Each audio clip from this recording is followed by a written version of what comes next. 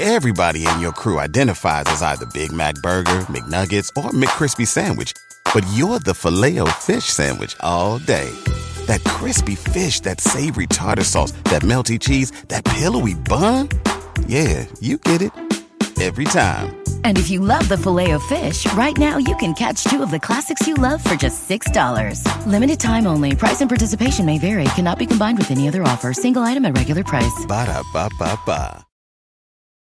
In a fast-paced world, every day brings new challenges and new opportunities. At Strayer University, we know a thing or two about getting and staying ahead of change. For over 130 years, we've been providing students like you with innovative tools and customized support, so you can find your way forward and always keep striving.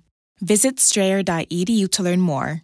Strayer University is certified to operate in Virginia by Chev and has many campuses, including at 2121 15th Street North in Arlington, Virginia.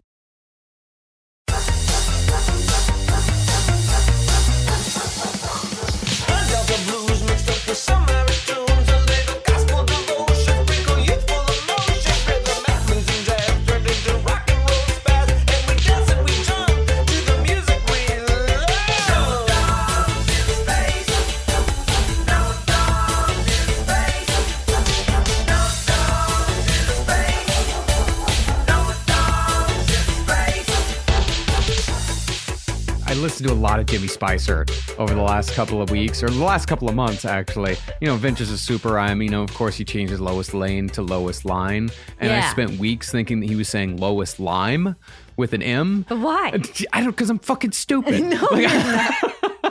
Maybe because it sounds like it? It does kind of sound like it, but then it eventually dawned on it. It's like, oh, Lois Line. Right. Like rhymes in a line in a rap. That makes a lot more sense. And it makes sense with the fucking rhyme. And just like, oh, I'm an idiot. But who's Lois then? That doesn't make any sense either. No, Lois Line, because the whole thing about the Adventures of Super Rhyme is that he's Superman. And then there's Dracula and Frankenstein shows up. But he's Superman and then there's Lois Line. But wasn't it Super Line? Dracula Line. I'm not here to dissect Jimmy Spicer. Actually, we are. Actually, this is the only place and time in our lives that we can do that. Welcome to No Dogs in Space, everybody. I'm Marcus Parks. And I'm Carolina Hidalgo. Welcome to Beastie Boys Part 3. Yes. Oh, we're about halfway through here. Yes, we're well, at the end of this, we'll be halfway through, yeah, right? At the end of this, yes. And we're almost at the halfway mark of our Beastie Boys series. And finally, we're going to bring up some Beastie Boys this time. So that's good. Yeah, it's a good sign. It's great. But man, there's a whole lot of backstory. They're just involved in so many pivotal moments that they just give the opportunity to talk about like so many cool moments, like not just in music history, but in American history. They're just there. Yeah, you know, they're that's one of those true. bands, kind of like the Dead Kennedys, you know, that were just fucking there. Yeah, there's a lot of context that we have to unfurl, I guess, and which is why this is going to be the longest series we've ever done. And eventually, maybe like by, 6 months from now, we'll get to License to Ill. Because we're inching along, but I promise you, it's all going to pay off. It's all going to pay off and it's all going to be worth it. So when we last left the Beastie Boys story, the early punk and hip hop scenes in New York City were converging. And out of that convergence came a new club scene put together by people in the worlds of art and fashion. See, as far as the hip kids were concerned, Studio 54 had been taken over by the lame asses. Yeah. And the actual cool time in town had been moved to places like the Negril, which we talked about last episode, but they were also showing up in new spots like the Roxy and Danceteria. Yes, it's a perfect place. I mean, I think Ad Rock called Danceteria especially like kind of the closest thing that they had to an amusement park in Manhattan. Yeah. For the kids. They're teenagers.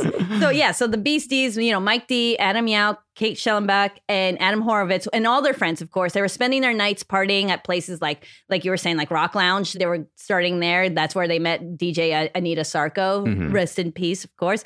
And even though they were technically underage, they were about 17, 18, and drinking age was 19 at the time. And then it changed to 21 a couple years later, which is funny because Ad Rock kept making it higher. And he kept being like, I finally made it to 19. Oh, I have to wait a couple more years now. Oh. Well, it didn't even matter because the staff at these clubs actually were kind of enchanted by these kids.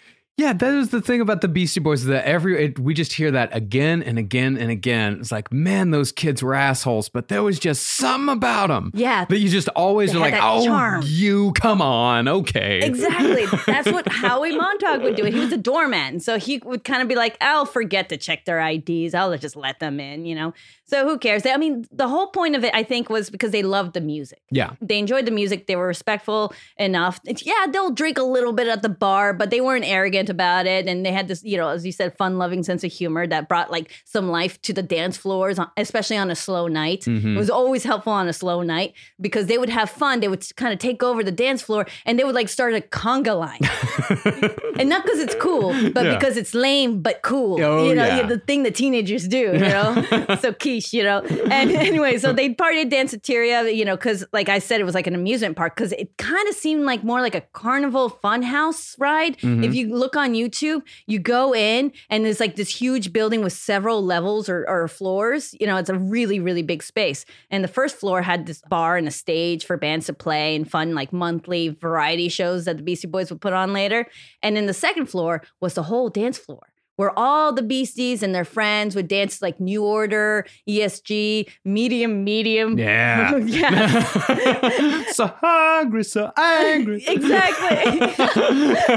And when they weren't dancing, they were usually hanging by the stairs in the corner, just checking out the crowd and they would say every time the crowd like would be full, like dancing, there's always one random muscular guy in the middle of the dance floor just yelling, work that body.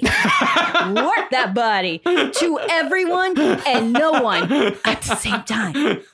You know that guy. Yeah, that guy's great. Kind of. Because I remember I used to go out like dancing when I was like a teenager in Mexico. And there's always that guy at the dance club who's like, he's always dancing with his hips and his shoulders. Yeah. You know what I mean? And somehow he's very oily for some reason. And he like, I remember he would like approach a girl or approach me like while dancing and like smiling and like never breaking eye contact at all. And I just had to be like, no, I'm okay. Thank you. Yeah, but then he moves on. Yes. He goes, all right. And then just keeps going. Going to the next guy. I feel like you've been that guy. No, I have not been that guy, but I've definitely like given the knowing nod to that guy, like, hell yeah. And he looks at me and goes, for you. Fuck yeah, bro. Yeah. Let's go to work. All right. And also they would hang out the Roxy. You know, that was a huge space. You know, you could fit like 1,000 people there because, you know, it used to be a roller disco. Or, the roller skating rink with music and lights. I think they had a couple when I was a kid. Yeah. And then around 1982, it became like a full-fledged like dance club. So like if you watch that movie Beat Street, which is on all the Me TVs and channels like that all the time, random antenna channels, that's where I used to watch it. There's a scene where DJ Africa Bambaataa performs there with the Soul Sonic Force. It's huge. And that's what the Beasties were witnessing at that time. Like Mike D talks about hearing Bambaataa play records and hearing him put on like Tony Basil's like, hey, Mickey, you're so fine. Exactly. And then switching the Apache if he wanted to. And that was really impressive to the Beasties, especially the Mike, because he mentioned that like, he's like, I didn't know like hip hop could be like anything. Yeah. You know, it's danceable music that's not disco. That's hip hop and it's great. And that's what he loved about it. Like a nice pastiche of like different styles and stuff like that. It's pretty cool. Yeah, it's great. No, and that was why they started moving away from hardcore, is because they are seeing these guys out there that are putting together every single bit of music that they love. Like because the Beastie Boys had a very eclectic music taste, yes, all throughout their lives. And they're starting to see that, you don't have to just go hard, fast in a minute and a half, and then be done with it, and screaming and doing guitar, hard guitars and shit like that. Like you can do fucking anything with hip hop. And that's exciting. That's extremely exciting. Yeah. Now, concerning the punk scene, back in the early 80s, Blondie and Dee Dee Ramone, they weren't the only people getting into hip hop from that community. While most of these people were exploring the genre as a new art form, they were doing it out of curiosity, respect, or in some cases, envy. Others in the punk scene were approaching it from a much more cynical perspective. And as it turned out, the most cynical person in the punk scene worldwide to dig his nasty little claws into hip-hop was the same person who'd taken advantage of the British punk scene right at the very beginning. And this is appropriate because, like I said last episode, the UK punk scene and the hip hop scene in the Bronx actually have a lot more in common than the New York City punk scene and the Bronx hip hop scene. Now, I suppose you could argue that this guy we're talking about right here wasn't entirely motivated by ulterior motives, because it seems as if he did have some genuine interest in hip hop. But, on the other hand, you'd also be hard-pressed to find anyone in the worlds of punk or hip hop who had something nice to say about Malcolm McLaren, former manager of the Sex Pistols. Oh, yeah. He's the one who's like, I invented punk, right? That was me. Hello, Malcolm. I'm shaking hands and kissing babies. Yeah. How many times? This is the guy that shows up in, I think this is the 4th or 5th, maybe the 6th series in which we fucking mention Malcolm fucking McLaren and how much of an asshole Malcolm McLaren is. He likes to put his hands in things. And you know what? Sometimes it's kind of funny. Yeah. Yes. Like the time when he decides to go into hip hop because he goes on this weird cultural exchange, field trip throughout the whole world. And one of the stops is the Bronx. Yes. And so he met Malcolm Holman, the owner of Negril. And he's like, yes, please show me this Zulu nation that people are talking about. So he takes him to the Bronx. And there, Malcolm meets Africa Bambaataa and the Soul Sonic Force and also the Rocksteady Dance Crew. And he's like, this is great. You guys are great. I'm loving all of this. Can you open for the band I'm managing right now, Bow Wow Wow at the Ritz? I know it's a stupid name. Yeah, it was like, is this I Want Candy Bow Wow Wow? I don't know. I think Bow Wow Wow is I Want Candy. I thought that was a Pringles commercial. I really don't know. I think it's like a new wave thing. Yeah, I know. Yeah. It's before my time. Yeah, they covered the Strangelove song, I Want Candy. But on the other hand, Bow Wow Wow is such an inconsequential band that we don't really need to know. It's okay. And Africa Bambaataa is like, sure, I can do that, I guess. And so all of this, I think Malcolm going from one place to another, like he really went around the world because he wanted to make world music, an album called Duck Rock. I know it's a stupid name. Stupidest fucking name. He came up with the worst names. And yes, it was world music. So music from different countries, from different styles, it was very, interesting. Yeah. I guess is the best to say. There was I've listened to it a couple times. It's kind of fun. They have some, merengue. They have a little bit of salsa. And of course they have a little bit of hip hop. And so that's what he wanted to do. He wanted to make a hip hop song. And so he went around asking like Bambaataa, Grandmaster Flash, everyone's like, I want to make a hip hop song. Let's make one together. I'm the guy from the Sex Pistols. And everyone said no. Yeah. Or they said like, are you the guy that ruined the New York Dolls? This is one and the same. Yes. But he did finally get the world's famous Supreme Team. And they were this like fun DJ duo who like could rap, and they had a popular late night show at WHBI. So I had to say it every time like that. WHBI. No, that I don't know if that could fly at WHBI. WHBI, like that. Oh God. And so he made this song with the world's famous Supreme Team, and it was a big hit. Huge hit. Especially in the UK, it went to number 9. So for most of the British people, that was their introduction to hip hop music. And that was Buffalo Gals. Let's hear some of it. It's the pretty that you're so dirty. We all are dancing just to be friendly. So pretty, you got me loco. You're so silly, you hit me plus so. Yeah, ha, you're my Buffalo girl. Yeah, it's the pretty that you're so dirty. You're only dancing just to be friendly. So pretty, you got me loco. You're so pretty, you make me plus so.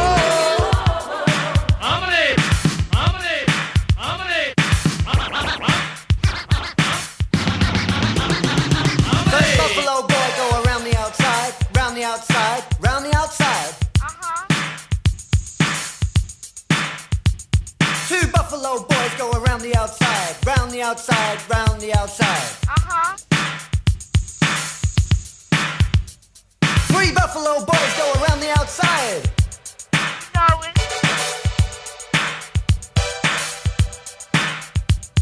Four Buffalo boys go around the outside, round the outside, round the outside. Four Buffalo boys go around the outside, and do your partners. I could just see Malcolm McLaren up in the Bronx watching hip hop, just going, fascinating. Now, can we please leave?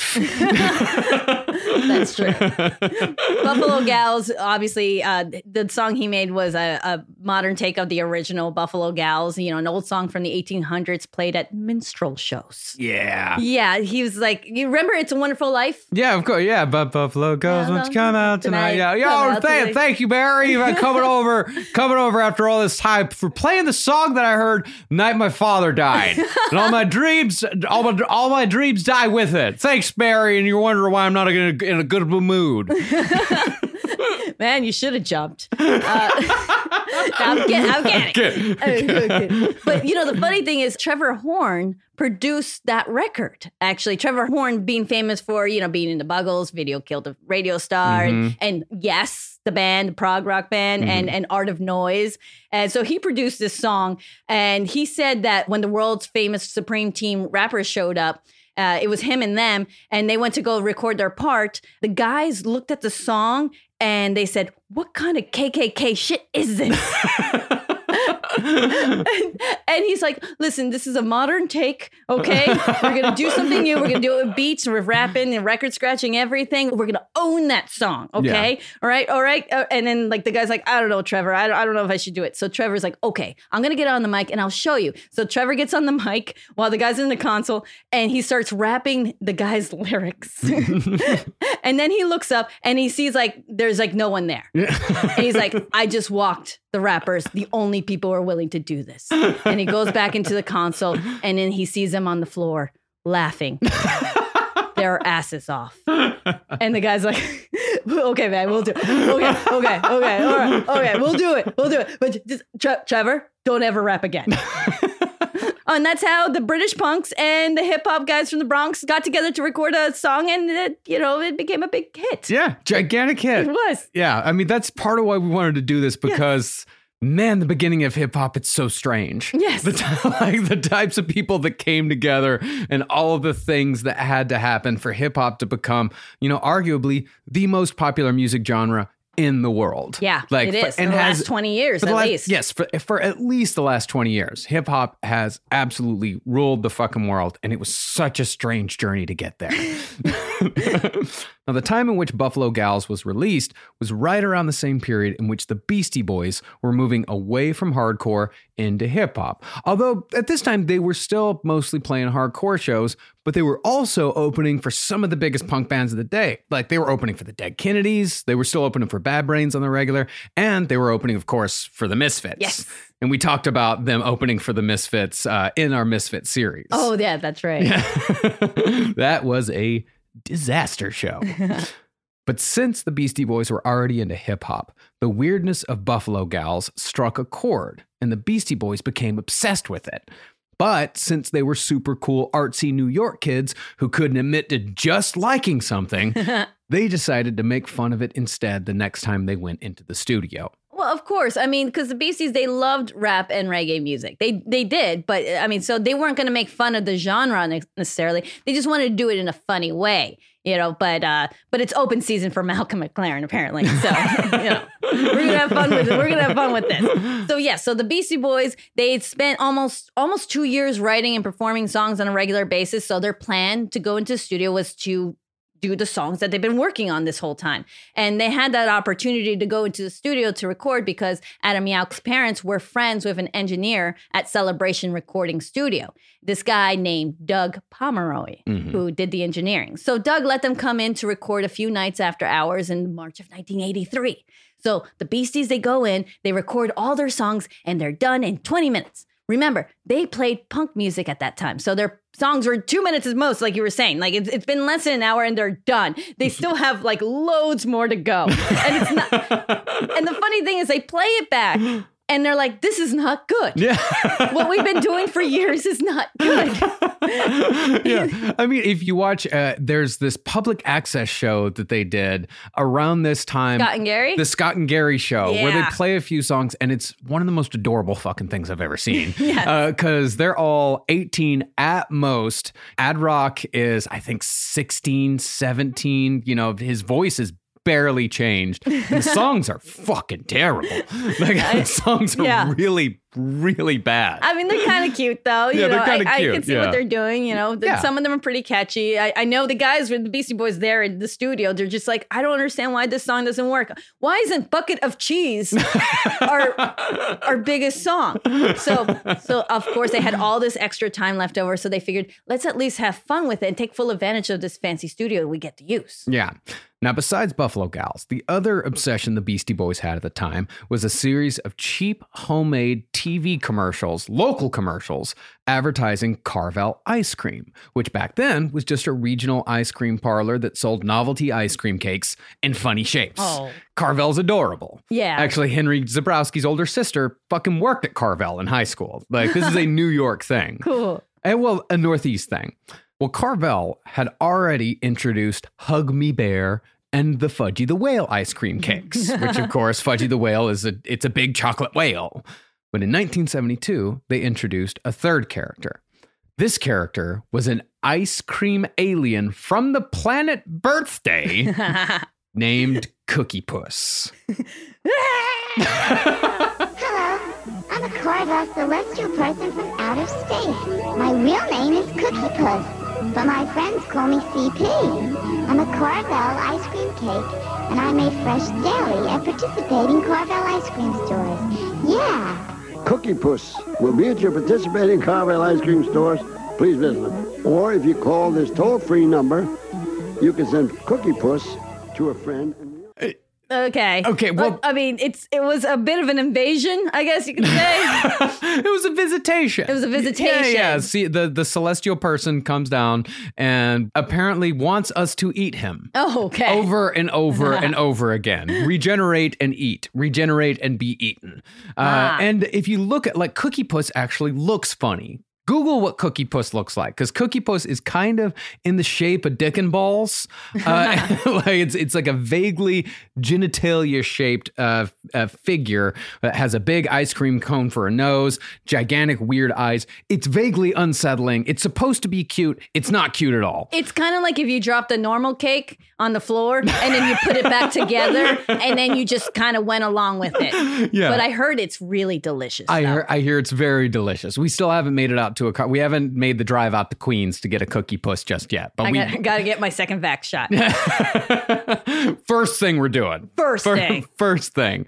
And those commercials like the high-pitched voice and the guy that sounds like vaguely intoxicated, that was Tom Carvel. And that added like the guy who owned Carvel ice cream store. So there was a lot of layers to laugh at here, because a Carvel ice cream store is everyone loves Cookie Puss. Come on and get a Cookie Puss. And there was even Cookie Opus, which that was the Irish celestial person for St. Patrick's Day. Come down to Cookie Opus and the Carvel ice cream and have a nice ice cream cake for St. Patrick's Day. It was a very, I wouldn't say offensive, but I would say stereotypical. But the Beastie Boys were obsessed with these commercials. They thought they were the funniest fucking thing in the world. And so the Beasties took their obsession with the ice cream alien from the planet Birthday and combined it with the vibe of Buffalo Gals. Ooh. And the result was their infinitely more entertaining and appropriately titled single, Cookie Puss.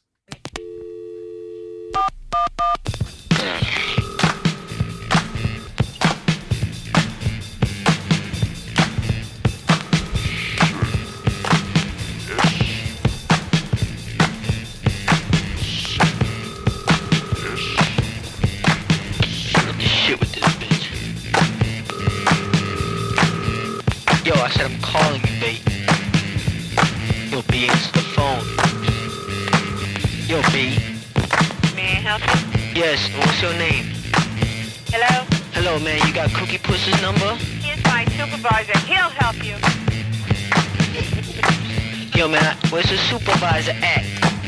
I got the number anyway, baby. Damn bitch, hang up on me. These pussy crumbs are making me itch. A Cookie Puss?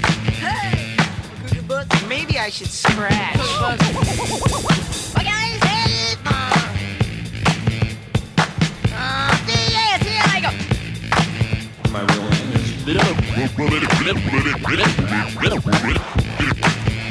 My real name is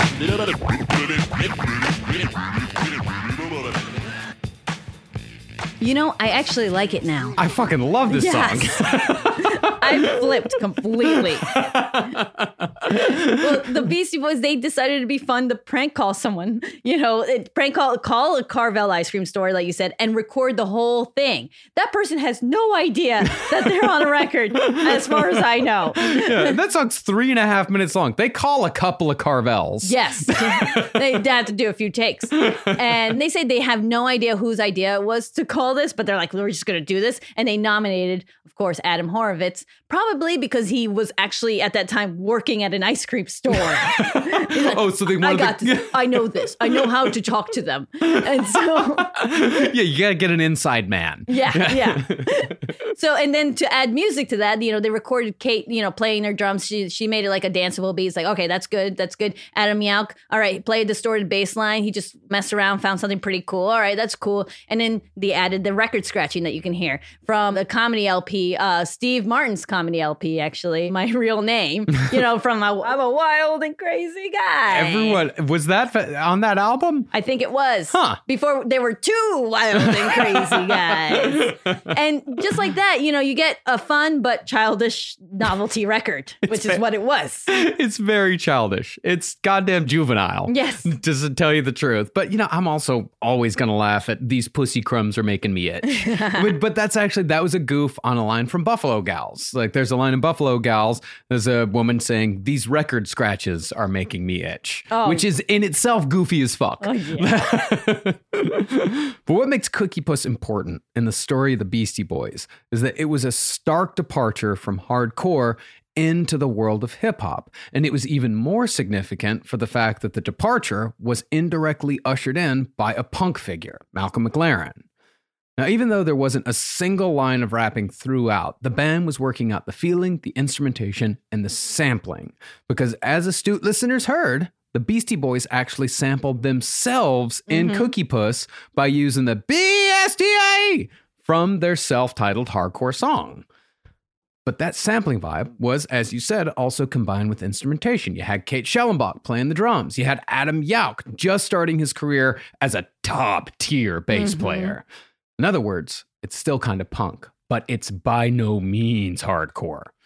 What's interesting, though, is that this song, Cookie Puss, I think, shares much more in common with the Beastie Boys album Check Your Head from 1992, as opposed to what the Beastie Boys did just a couple of years after Cookie Puss with License to Ill, because Check Your Head featured the Beastie Boys playing their own instruments throughout.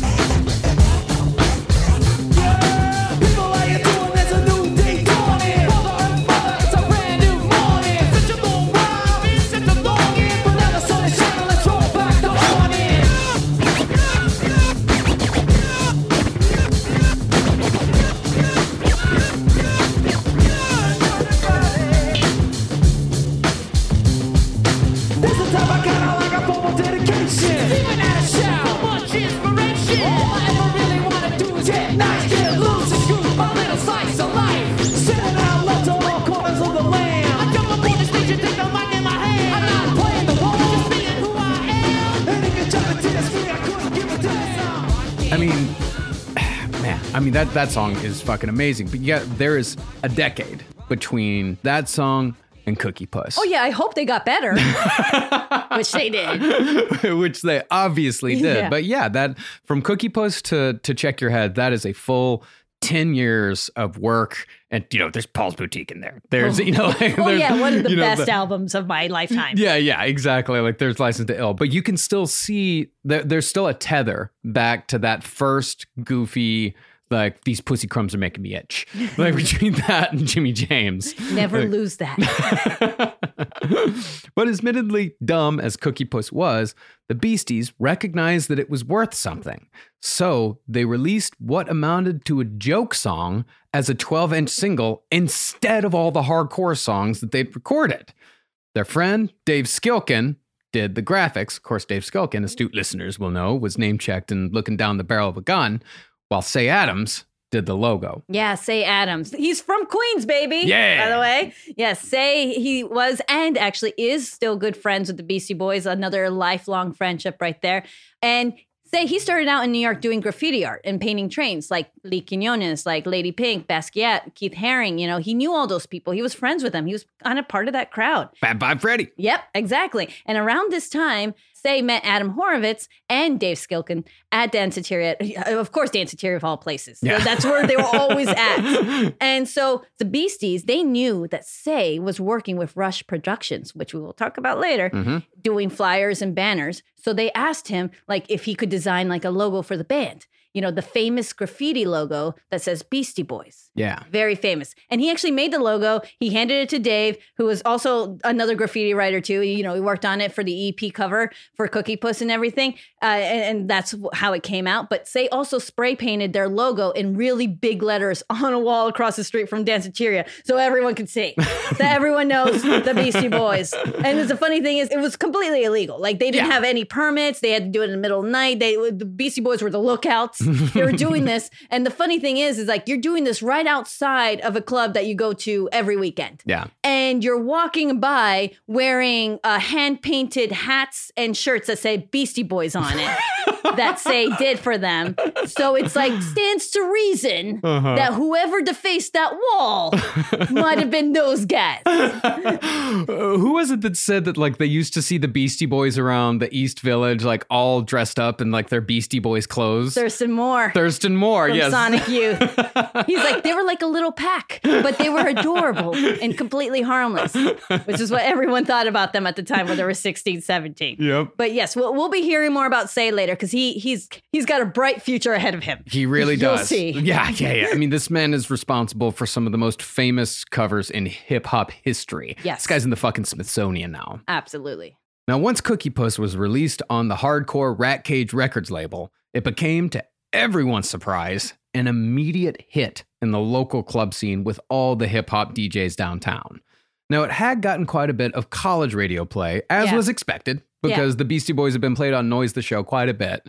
But the moment in which the Beastie Boys knew they'd been fully accepted was when they started hearing from friends that Africa Bambaataa was spinning the track during live DJ sets. Or so the legend goes. Yeah, they said allegedly. Allegedly. The band was playing at the Roxy. But they also knew, like, you know, their friends, like DJ Anita Sarko, she's like, oh yeah, I'll play it at Danceteria, or Johnny Dynell playing at area clubs. So they were starting to get a little bit of local celebrity status. At least with their 15 friends and the people around the club scene. I mean, but it still is really cool. Like, you feel cool. Like, they were able to actually, like, maybe approach a girl at one point. No, isn't that what Mike D said? That I was able to talk to girls. Yeah.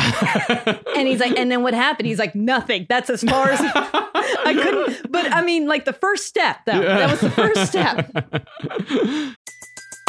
Everybody in your crew identifies as either Big Mac Burger, McNuggets, or McCrispy Sandwich. But you're the Filet-O-Fish Sandwich all day. That crispy fish, that savory tartar sauce, that melty cheese, that pillowy bun. Yeah, you get it. Every time. And if you love the Filet-O-Fish, right now you can catch two of the classics you love for just $6. Limited time only. Price and participation may vary. Cannot be combined with any other offer. Single item at regular price. Ba-da-ba-ba-ba. After the end of a good fight, you deserve an ice-cold reward. Modelo, you put in the hours, the energy, the tough labor, because you know the bigger the fight, the better the reward. Modelo, the mark of the fighter. Drink responsibly. Beer imported by Crown Imports, Chicago, Illinois. Now, even though Cookie Puss was getting a lot of play in all the right places, remember that the Beastie Boys were still teenagers. And at this time, most of the members were graduating from high school and going off to college. Mike Diamond went to Vassar, and Adam Yauch went to Bard. But Adam Horovitz, the youngest Beastie, was still in high school and having problems of his own. He'd been rejected from Stuytown High, and that's despite the fact that he later constantly wore a Stuytown High t-shirt that was probably Kate Schellenbach's. Probably. And he left Brooklyn Tech because Brooklyn Tech was too overwhelming. Then he tried attending a private school uptown called McBurney, but that didn't work out for purely performative reasons. And I get it. Because Adam Horowitz's high school, they were doing a production of Oliver and they were having auditions. And Adam's actually like the thespian of the group. Yes. He's always been interested in acting and maybe later we'll get to that. But for now, he's 17. He's going to this audition. And I guess he's finding out that right there that Oliver is a musical and that there's singing involved. And he's never really sang out loud before because, he did some yelling and stuff, with Young and the Useless and Beastie Boys. But this time it's real singing. Yes. And he had to sing Consider Yourself at Home. Well, real singing. Let's listen to Consider Yourself at Home. Consider yourself at home. Consider yourself one of the family.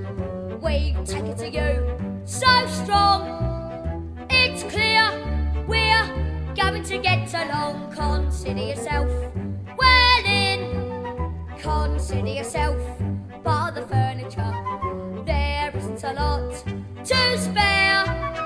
Who cares? Whatever we got, we share. If it's your chance to be, we should see some other days.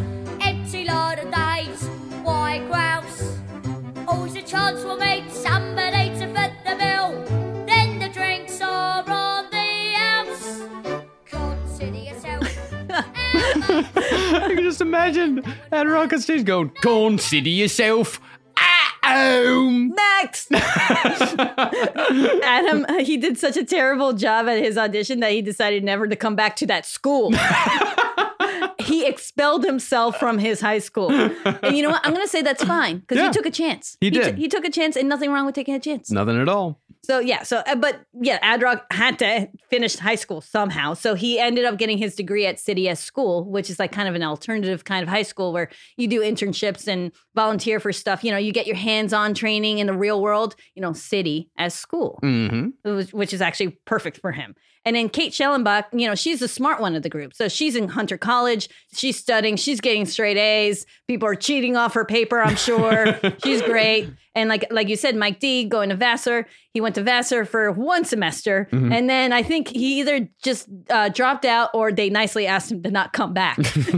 But either way, he told his parents, listen, this is a total waste of your money and my time because all I want to do is be in this band. Yeah. And of course, the parents weren't happy about that. But, you have to remember the guys had very progressive, very lenient parents. Yeah, but we can't control our children, man. They're on their own trip. And Adam Yauch, who was the oldest, like you say, he was already going to Bard, a liberal arts college upstate, but he left after 2 years for pretty much the same reason as Mike D. Because during his school breaks, he'd always be down in Manhattan anyways. And he actually would work at Shakedown Studios, Arthur Baker's recording studio. And he would work there kind of like as an assistant engineer, just a tape op, the guy who gets the donuts. Yeah. Learning the ropes. And that to him was a more satisfying learning experience. Yeah. And Adam Yauch, he's the gearhead. Yes. The things that the techniques that he comes up with, even as early as License to Ill, are revolutionary. Yeah. He knows how to do shit instinctively. And, and I know MCA so far has been the one we've talked about the least, but his role will become much, much bigger in the next couple of episodes. Oh, yeah. No, we'll get into tape loops. Yeah, we'll get into all that. Yeah, reverse taping, all that, the 808s, which we'll get into in just a second. Now, there were plenty of opportunities for the Beastie Boys to fade into obscurity during those early days. But somehow, some way, something always seemed to happen to keep the Beastie Boys train moving. In 1983, during a bit of a creative lull, Adam Horovitz was skipping class to hang out at his friend Tammy's apartment to watch TV one day. And that's when he saw this commercial for British Airways.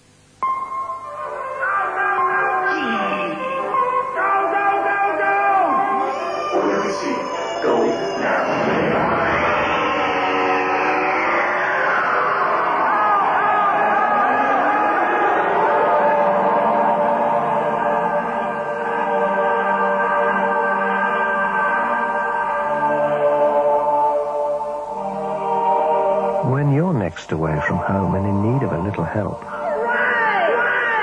it's worth remembering British Airways has people in more places than any other airline.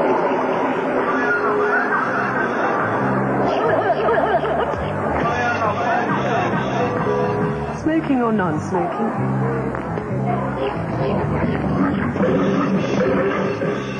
Non-smoking. British Airways, the world's favorite airline. Now, it's somewhat hard to hear. It's a fucking mess because it's, I'm playing that off of YouTube, a commercial that was taped 30 years ago. Xerox from a Xerox from a Xerox. Yeah.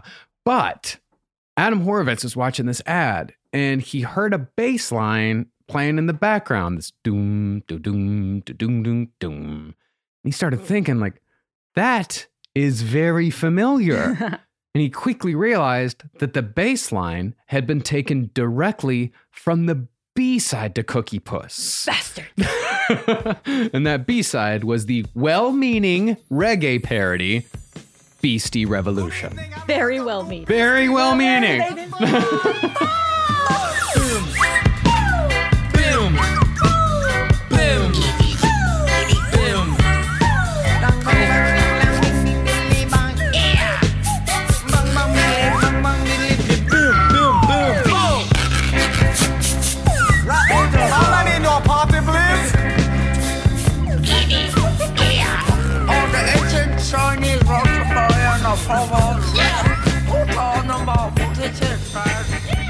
Again, not the most mature thing in the world. But actually, that's why I like it. Yeah. I like that it's like not good. Yeah. But it is good. Yeah. How do I explain that? Yeah, I know what you mean. I mean, this, like Cookie Puss, this is the Beasties making fun of something that they loved. The way the Beastie Boys always tell the story of like these early days is they're like, yeah, man, like pizza's cool and everything, but like I was eating pizza back in the day. Like in New York, you're not allowed to just say like, yeah, dude, I fucking love pizza. Like you have to kind of sideways like it, and that's kind of what Beastie Revolution was. Because, it's very difficult to make jokes, even bad ones, about a subject unless you have an intimate knowledge, unless you have some like kind of a love for the subject. Right.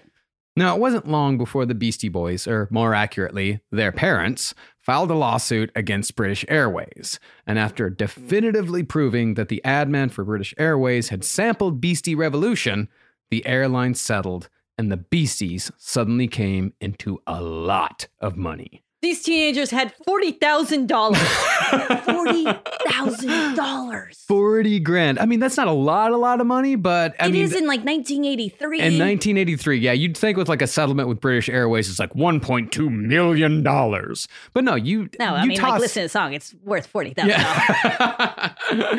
Yeah, but yeah, these guys suddenly had 40 grand in their pockets. So they went shopping. They paid for stuff. I mean, all the stuff that you do, like when you're suddenly come into a lot of money and you're a teenager, like, this is on me, guys. It's my tree. It's like, great, we got ice cream. And Ad-Rock, actually, funny enough, quit his job at the ice cream store. Yeah, he handed his apron. He was done. And then Adam Yauch and Mike D, they moved out of their parents' house and they rented their own apartment in Chinatown on 59 Christie Street. Mm-hmm. And it was a disgusting rat-infested dump of a place, but they called it home. It was so bad you could actually hear the scratching in the walls, which is from the rats. From the rats, but I mean, which is kind of a normal thing in New York City. Yeah. But the worst part, though, is that in the hallways they had packs of rats roaming around the hallways in the middle, like they owned the building. There were teams of them or something like that. So. I remember. Yeah, that's not an old school. That still happens. That still happens. And so the Beastie Boys mentioned to the super of the building, like, we have lots of rats. Like, we can't live like this. And the super, you know what he said? He said, yeah, we get that problem all the time. It's New York City. Little tip here for you. If you kill a rat and leave its body for the others to find, the rats will leave you alone for a little while. Until the next generation of rats is born. And the Beastie was like, oh, thank you. Okay, we'll keep that in mind. Yeah, hot tip. Yes, their apartment. It was like a big loft. It was so bad. Their ceiling was the floorboards of a sweatshop above them. So there's a small factory sweatshop working all hours, making all kinds of noises, leaking all kinds of rusty water on their faces while they're trying to read or something, which is actually part of the reason why they took the place, though, because they could be as loud as they wanted to with their music. Yeah. And that's what they liked about it. That was the selling point. Definitely not the asphalt floor that they had. like you know, like a street, like when they pave a street, that was the floor. So they had no real floors. It was a black top. You can walk around with no shoes. Your feet are black. And so this big loft space, there's no bedrooms. There's no living room. It's just one big room with a small kitchenette against the wall and a bathtub in the middle of the room. All right. A lot of pre-war places are like that. They put a bathtub in the middle of the room because it hooks up to the kitchenette plumbing wise or whatever. So you have to take a bath if you want to clean up there in front of the kitchen, in the middle of the room in plain sight, of course. There's no curtain or anything, which means the guys had to get used to each other's quirks, you could say. like Adam Horovitz, he has a distinct memory of when Mike D would take a bath in the tub in the middle, and right in the middle of that bath, Mike would just get up stark naked from the tub and put one foot on the ground and just reach over to the refrigerator, open the door, looking for a snack because he's hungry. Like, he's standing there completely naked, soapy dick and balls, full taint on display, while he's like scratching his head. He's like, guys, Adam, yeah, look over here. Yes, you, Adam, look over here. Are we out of intimates? And the guys are like, I don't know. I'll leave. I'm going to leave. But the guys, they eventually got some friends to put up some walls. Yeah. And curtains for, as doors to make it a 2-bedroom. So a little bit of privacy, but not the bathtub for some reason. Because it was funny. It was funny. And they used the rest of the space to rehearse in. And that's what they stayed there. Actually, they stayed there for about a year until they came back from tour much later and they showed up and they're like, wow, we were living like this. We can't do this anymore. Now, the Beasties could have very easily wasted the rest of the cash they'd been awarded because they were, after all, college kids. But since college didn't really work out for anyone, and since Cookie Puss had done just well enough, they decided to invest in music full time. And the Beastie Boys, as we now know them, were born. Without that British Airways money, I don't know if the Beastie Boys would have made it. I don't know if because that time that they had in that space to just play and play and play and play and play, that's what made the Beastie Boys the Beastie Boys. Now, as far as what the band invested in physically, Adam Horovitz went to a used instrument store called Rogue Music to buy a new Rickenbacker guitar because he wanted the same type of Rickenbacker that Paul Weller from The Jam had played in such classic punk tracks as In the City. But thankfully, something else caught Adam's eye that day, something that was just starting to change the entire sound of both hip-hop and popular music. Used throughout the 80s and beyond by everyone from Run DMC to New Order, that instrument was the Roland TR-808 drum machine. Yeah! Hell yeah. That's your Roland TR-808 there. That's a head bopper.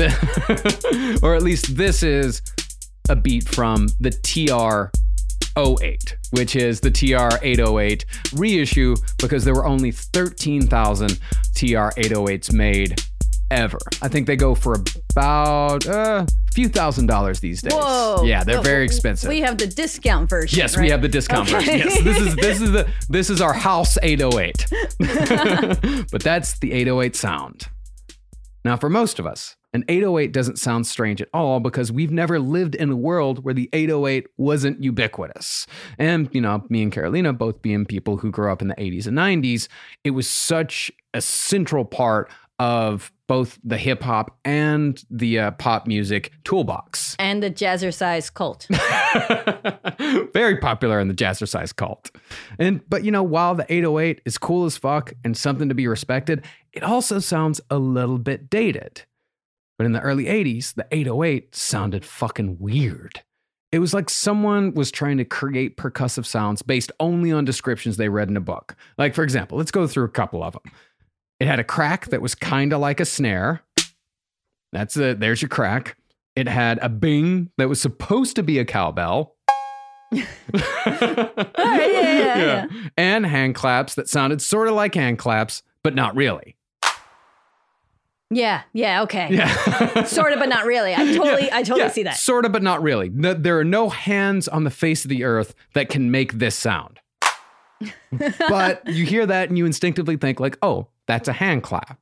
But the most important element of the 808 was the bass. Yeah. Everyone knows an 808 bass. Yeah. Oh, yeah. That just reminds me of all the cars that go by our apartment. You still hear 808 bass to this day. And the 808 bass, that didn't exist before the 808. Not really. Not in the way that fucking bass overtook the entire world. And although it does sound dated now, the 808 in the early 80s sounded futuristic, otherworldly, and new. And it was used most effectively in the early days by the most futuristic and otherworldly DJ, Afrika Bambaataa. See, Afrika Bambaataa was a huge fan of Kraftwerk, the German electronic pioneers.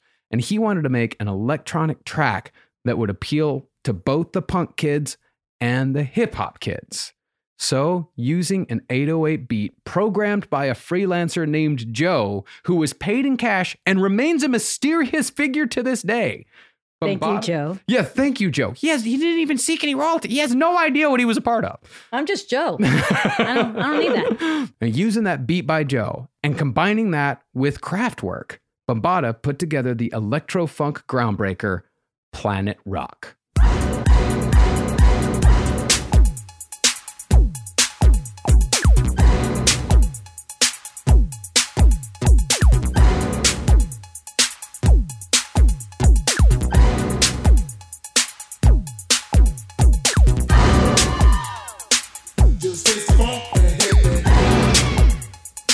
Just get on down and hit me.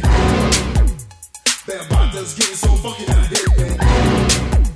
Yeah, just hit me. It's time to chase your dreams about the seats. Make your body sway, socialize. Get down. Let your soul lead the way. Shake it now. Go, ladies. It's a living dream. Love, life, live. Come play the game. Our world is free. Do it to one but free.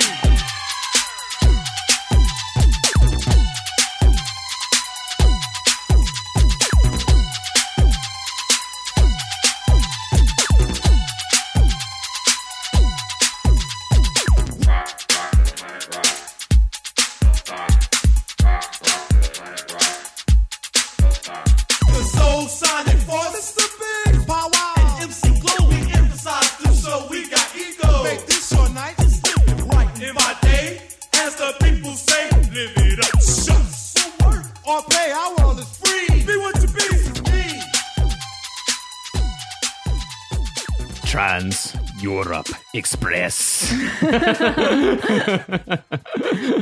Now, of course, Adam Horovitz had heard Bambaataa use the 808 by the time he went to Rogue Music to get a new guitar. So when Adam saw an 808 for sale, he figured, fuck it, I already got a guitar. So he took his chances with a drum machine.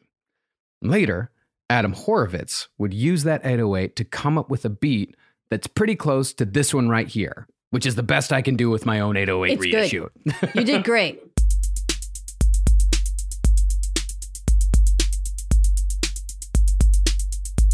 And of course, this beat was used to great effect just a couple of years after Ad Rock got his 808 on this track right here.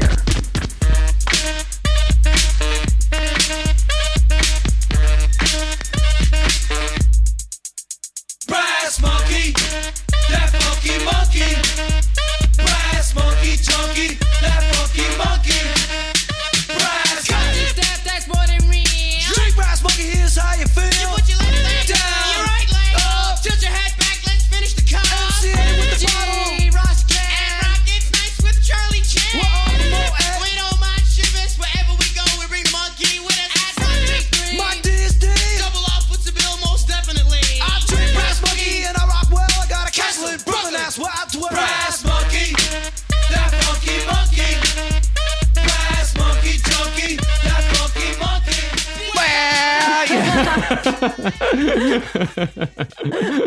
And so, with the 808 in their possession, money in their pocket, and a local hit under their belt, the Beastie Boys just had to get one more thing in order. They had to learn how to rap. Oh, yes. We're on it soon. Yeah.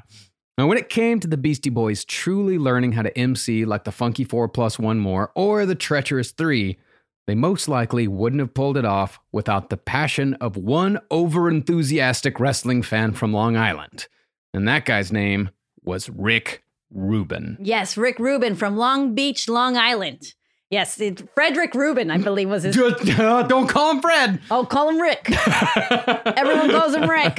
And Rick, from an early age, he was a big fan of rock music. Obviously, AC/DC, Aerosmith, Led Zeppelin, as well as the more underground punk and hardcore stuff at the time, like Black Flag and Minor Threat, which no one in his town of Long Beach, Long Island was a fan of. Yeah. He was completely alone in this. So naturally, he gravitated towards the arts and music scene of downtown Manhattan and, checked out shows and hung out at record stores like Rat Cage, and also formed his own band. Actually, 2 bands. The first one was called The Pricks, who I've been told were god awful. Yep. And then later, when he started going to school at NYU, he was the guitarist for an experimental group called Hose, which I've been told were a fun band to watch, but also god awful. I listened to a Hose track. Did you? Yeah, I did. Yeah. They because that was the first record he ever put out was Hose in a fucking brown paper sack. Yeah. And it sounds like Flipper. It is inspired by the craziness of Flipper. Yeah, but the funny thing about Rick Rubin is like when he was going to Manhattan,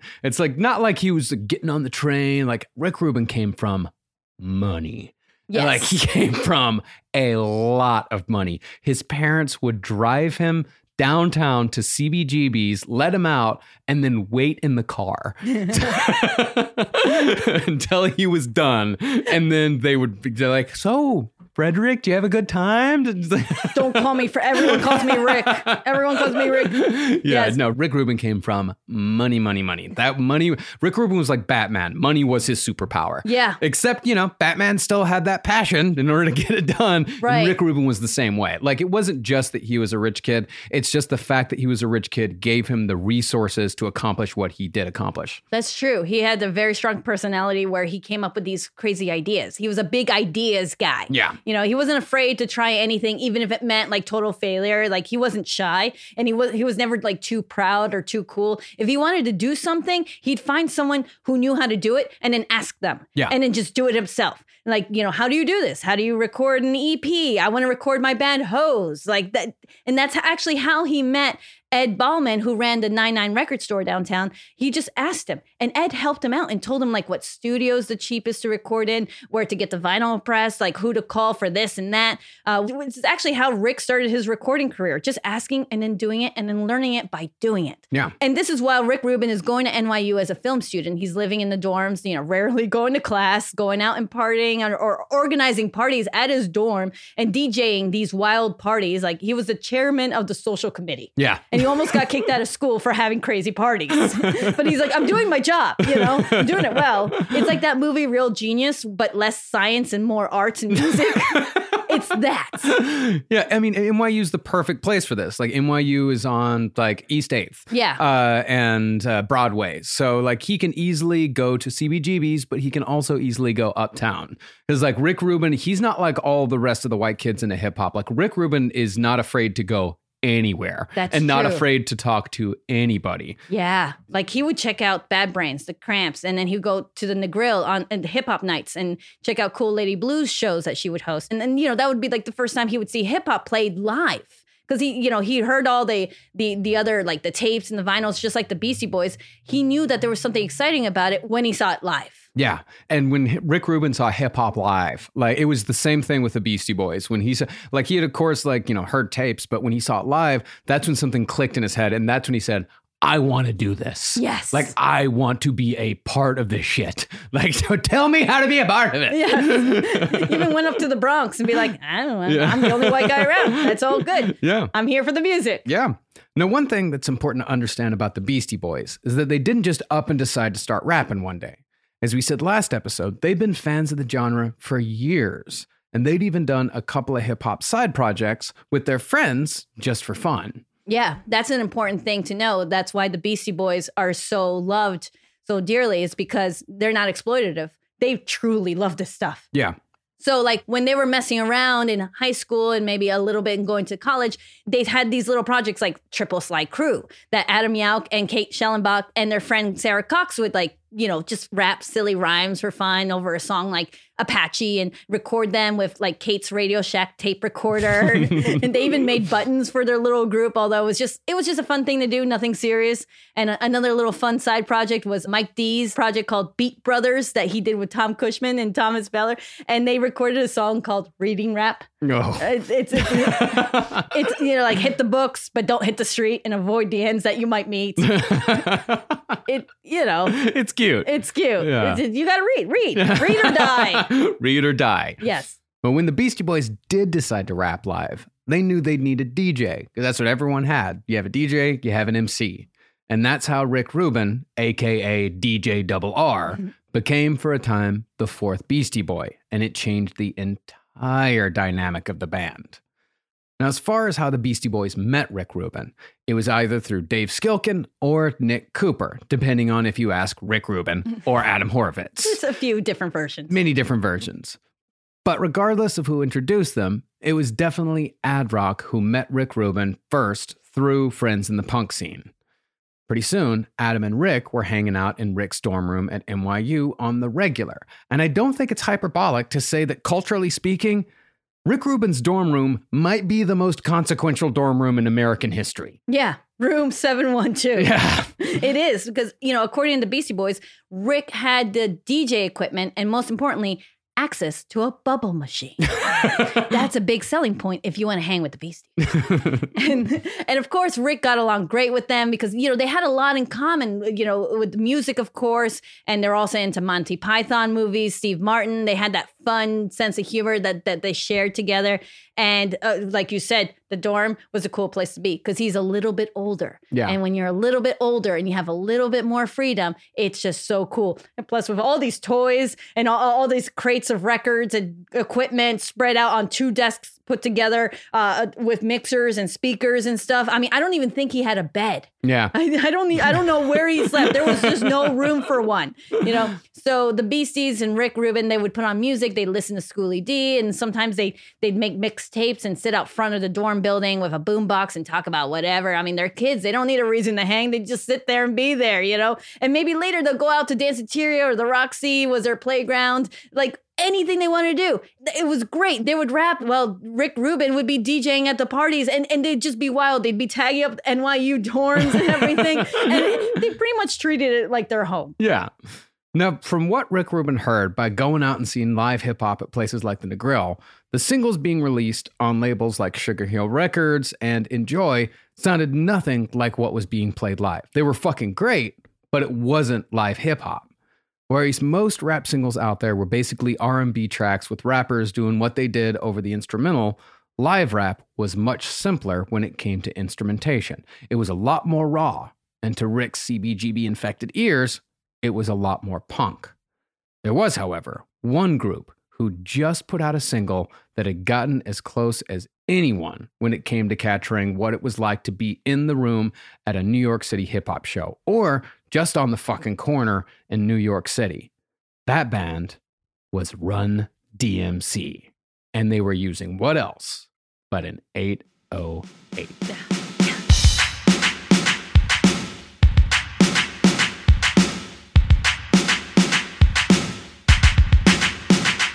2 years ago, a friend of mine asked me to say some MC rhyme, so I said this rhyme I'm about to say. The rhyme was there, but then it went this way.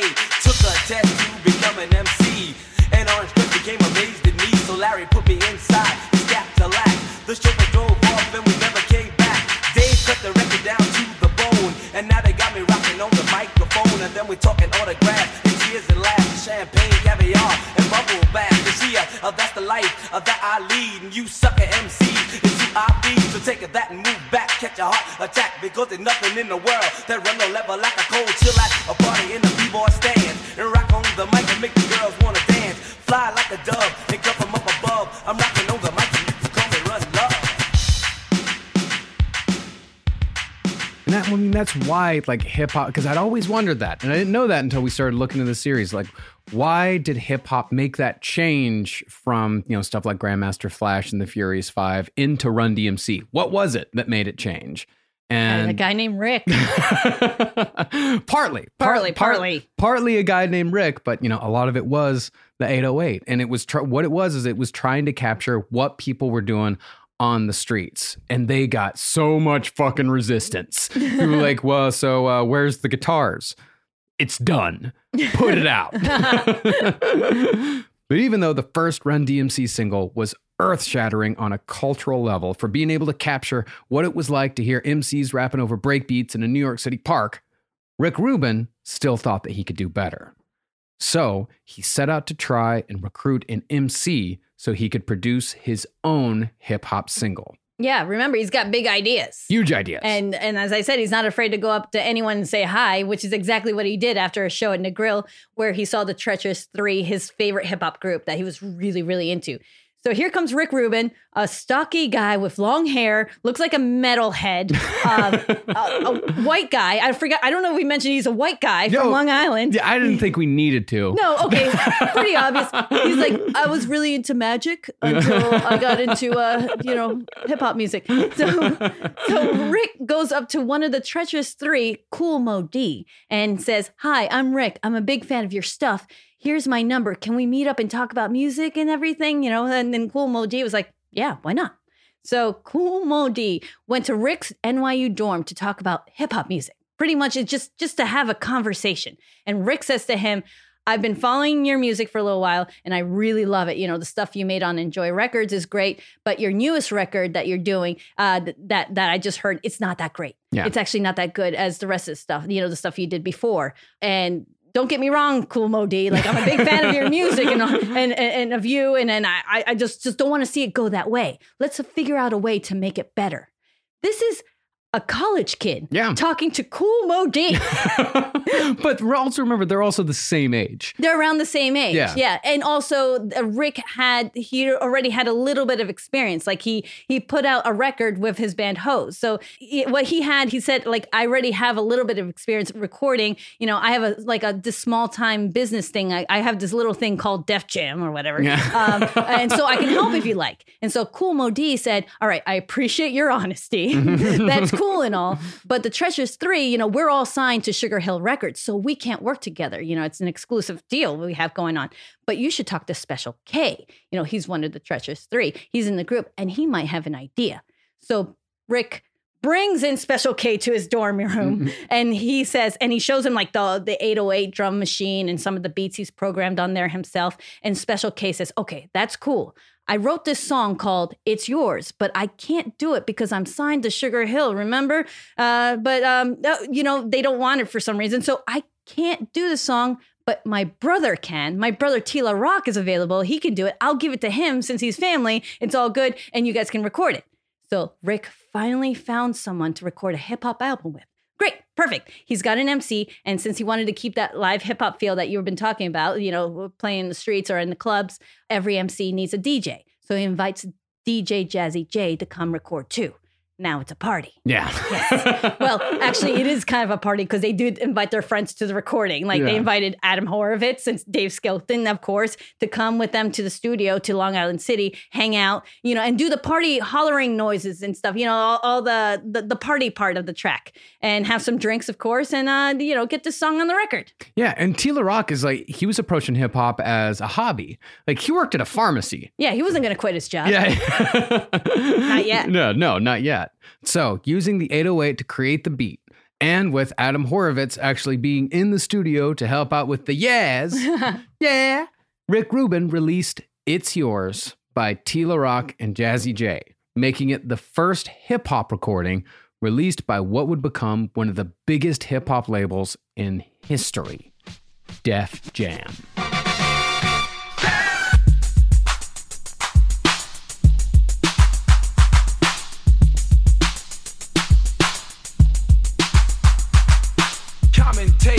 Illustrating, description giving, adjective expert, analyzing some as a musical mix, seeking people of the universe. This is yours.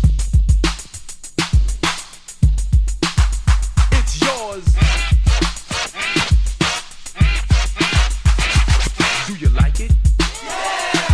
Do you want it? Yeah. Well, if you had it, would you flaunt it? Yeah. Well, it's yours. Taking a record that's already made with the help of the mixed board used in the crossfade. Rhythm can be kept to a self-choice pace, depending on moment or depth of bass. I don't really know, but somebody said some musical rhythm can mess with your head. I don't know if it's true. I leave it up to you. It's yours. Yeah. Yeah, it's great. Yeah, it's fine. Yeah. So at the studio, DJ Jesse J was passing around a bottle of Brass Monkey, which is a mixed cocktail with orange juice and vodka and rum. Or some versions, it's beer and orange juice. It's weird. It's not high-end stuff. But when you're a teenager, anything will do as far as alcohol goes. And so Adam Horovitz and Dave Skelton, they're like, this is great. This is great. This is the first time a Beastie Boy ever tried Brass Monkey. Brass Monkey. Oh, it's that DJ monkey Jesse funky. J, yes. And if you don't know what happened to Tila Rock, it's a crazy story. Can I tell it really fast? The Tila Rock story is insane. I know. I hope they have some movie or documentary coming out or anything, because Tila Rock, of course, the song became a huge hit. But he started to fade a little bit in the spotlight after a while. And later on in 1994, he happened to be outside his grandmother's house in the Bronx where he saw a girl being like harassed or assaulted or something by these guys. So he ran over to help her in her defense. And the guys beat up Tila Rock so badly that he ended up in the hospital with massive brain trauma.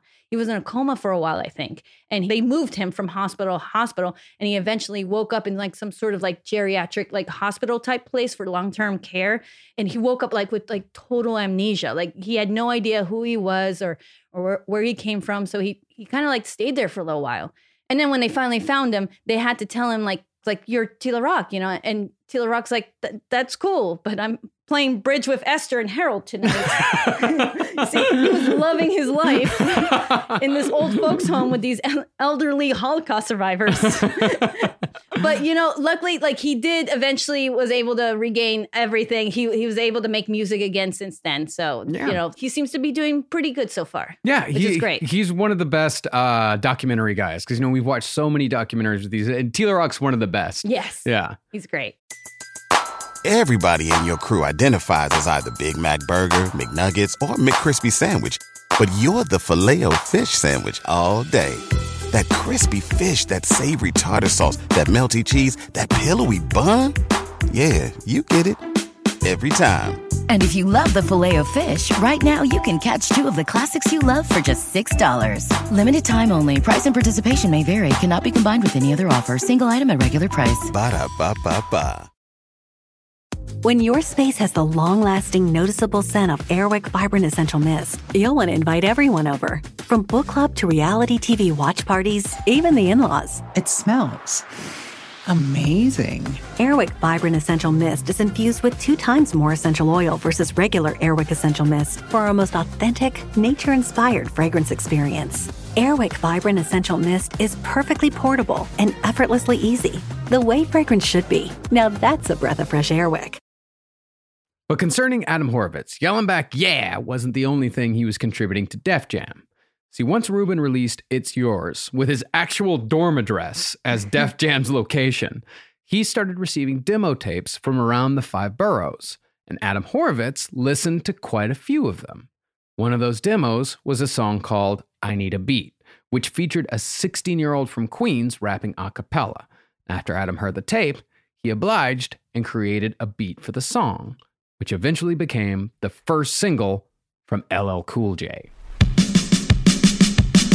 I need a beat.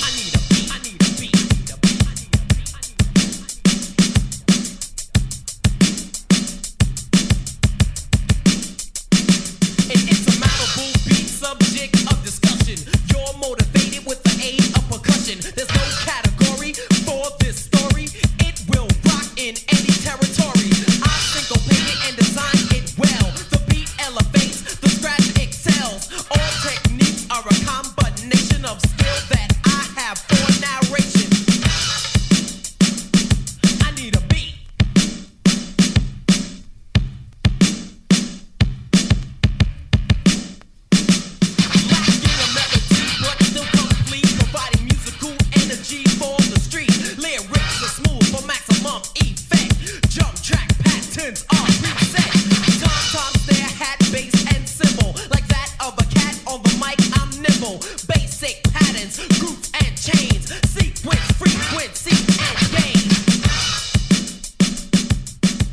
I love LL Cool J hip hop. I like a 16-year-old boy. 16 years old. No. Hip hop LL Cool J is much better than R&B LL Cool J. I agree with you. No one likes doing it. No, but I like movie star LL Cool J. Movie star LL Cool J is also great. Yeah. You know what's funny is that I only recently discovered that I've had an LL Cool J tattoo for about 20 years. What do you mean? I had no idea. The boombox that I have tattooed on my left arm. It says, I need a beat. No, it doesn't say I need a beat. I saw it. It was a mural that this comic book artist that I loved in college and still love now. His name's Jim Mahfood, but he does a lot of great murals. And I saw this mural that he did in like Arizona. And the moment that I saw it, I wanted to get it because it's like a boombox, an old school boombox on like a brick wall. And on top it says, I can't live without my radio.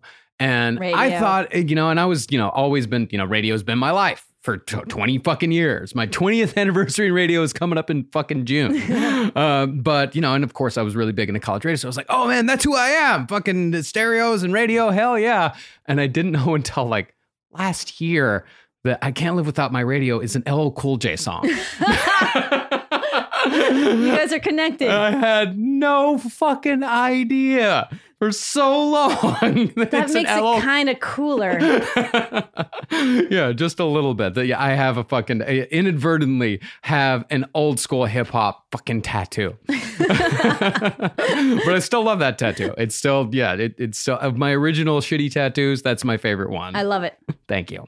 You have to look at it every day. Yes. Now, the more Adam Horovitz hung around Rick Rubin, the more Mike Diamond and Adam Yauch also started hanging around Room 712. And with Rubin, the Beasties actually studied rap records so they could learn how to rap themselves. And this was how each member developed their own distinct style. Yes, because remember, they already spent their teenage years memorizing the lyrics and then rapping on over the rap records that they had. Essentially doing covers. Yes, exactly. And many an afternoon and weekend spent in their bedrooms doing that. And they were pretty good, but they weren't nearly there. But now they have Rick Rubin who could help mold their styles a little bit better because he was able to identify their strengths and weaknesses. Well, the thing is about Rick Rubin is that he has the most important element when it comes to a producer. He has taste. Yes. This is the man, like Rick Rubin, if you didn't know, Rick Rubin is the man who pulled Johnny Cash back out of obscurity. And is Rick Rubin responsible for American recordings 1 through 4? Like, he's not just a hip hop DJ. Like, Rick Rubin is one of the most consequential producers in American music history. That's true. That's true. I mean, because of him, we have Sir Mix-a-Lot. And that's great. That's great. That's great. That's awesome. Yeah. All right, so let's cue the montage of them like actually doing their drill sergeant, learning how to rap situation. Adam Horovitz, he loved Jimmy Spicer, and he would try to emulate him with the low baritone voice. Lowest line. Yeah, exactly. And Rick was like, no, man, Adam, no, that's just not working. If you do it like that, it's weird. You're not a low voice, smooth talker. You're more like a whiny, upset, screaming type of guy. He's like, I am? He's like, yeah. Guys, am I right? Yeah, he is. Okay, very much so. All right. So you're the youngest. Adam, you're the youngest. You're the whiniest, the baby spice. Yeah. All right. That's Horovitz. Yeah. And that's the most recognizable voice out of the Beastie Boys. Yes. And then Rick goes, all right, next, Mike D. And Mike's like, all right, I'm here. All right, Mike, you're not smooth either. Oh, okay. No. You need to sound, Mike, you got to sound like you're working hard when you rap. What? Like, you have to show the effort, the sweat, the bulging vein from your neck. Like, oh, yeah, like that. That's good. Okay. Now get to work. You're always working hard. Okay. All right. And so Rick looks at the guys. He's like, all right, we got it. Perfect. Good. And then, of course, the other guys are like, well, what about Adam Yauch? Yeah, what about him? That's my impression of Mike and Horovitz. What about him? What is he going to do anything?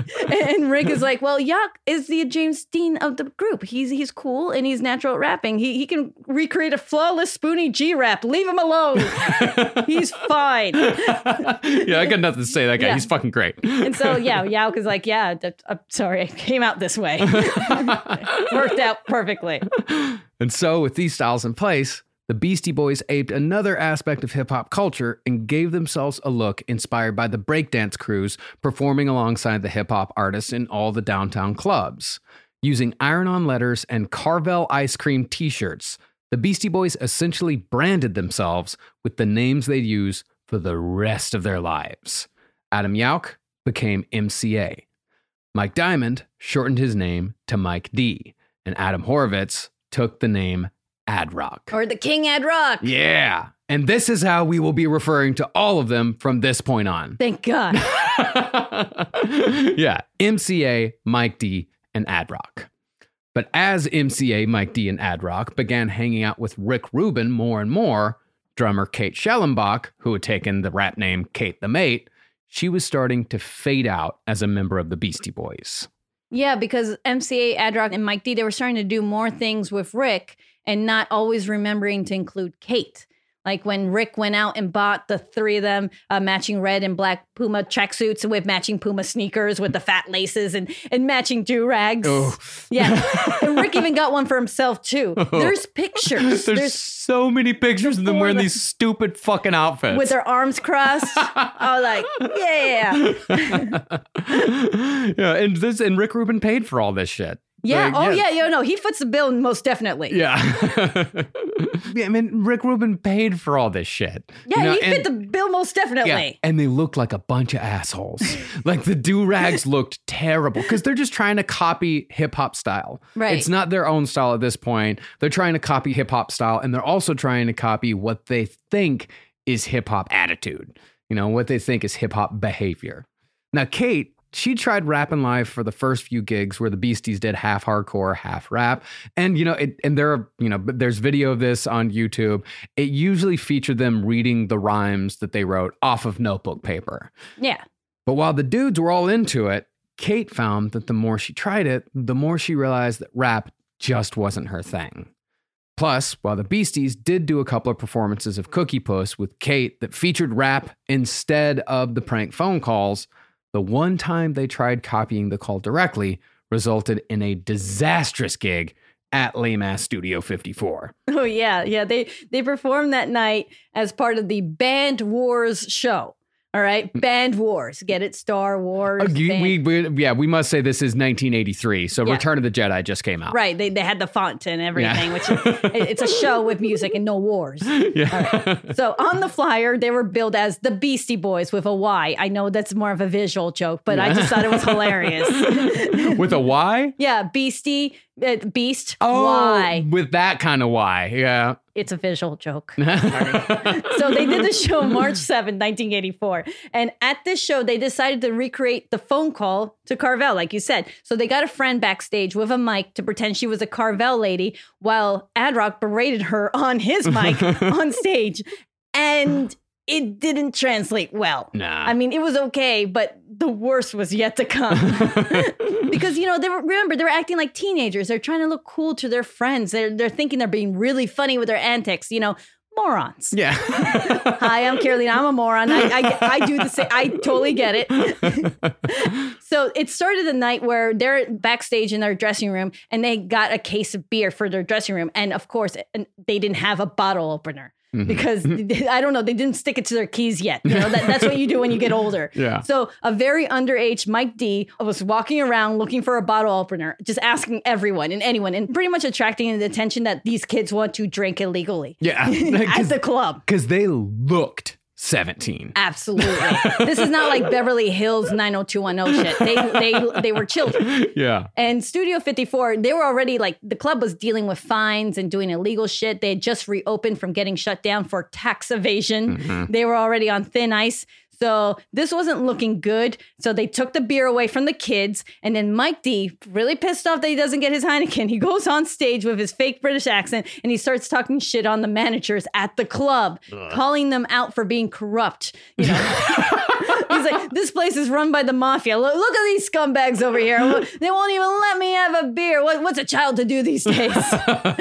And that's when the manager said, that's it. They're out of here. So they got the bouncers to take care of them. I don't know how else to say it.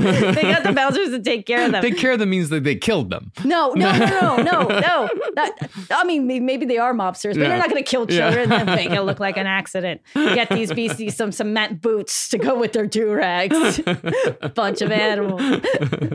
Anyway, so they get kicked out of Studio 54, like literally kicked out. DJ Jazzy Jeff, Uncle Phil style kicked out. So MCA, Mike, and Ad-Rock get thrown out into the alley, nearly beaten up. Dave Skilkin, who was just their friend, just sitting backstage, also literally gets thrown out into the street, and everyone has to leave. Kate, please leave. Everyone has to, and stay out. And that's when it was kind of one of those parts where Kate's like, I can't really take them anywhere. Yeah, Kate's definitely the mature one. Very mature. Yes. Like when you watch that the public access TV show, like she looks like does not belong with these little assholes. I mean, she looks like she's above. Like even like her behavior, her look, everything. Like Kate's miles ahead and years beyond these guys. That's true. It wasn't like she was devoid of any humor, though. She's like a very funny, very bright girl. It's just that it wasn't meshing well with these guys scaling back their maturity and just turning into crazy antics. Yeah, because they are scaling. I mean, that's a very good point. They're scaling back maturity. They are regressing. Yeah. Thanks to Rick. Yeah, thanks to Rick, because Rick is really into wrestling. And Rick is very much like loves the heel face mentality, like that sort of push and pull. Like he loves the heel mentality in wrestling. That's going to yell at you and call you a fuckhead. The theatrical way of doing things, just crazy antics, doing it for fun, for the hell of it.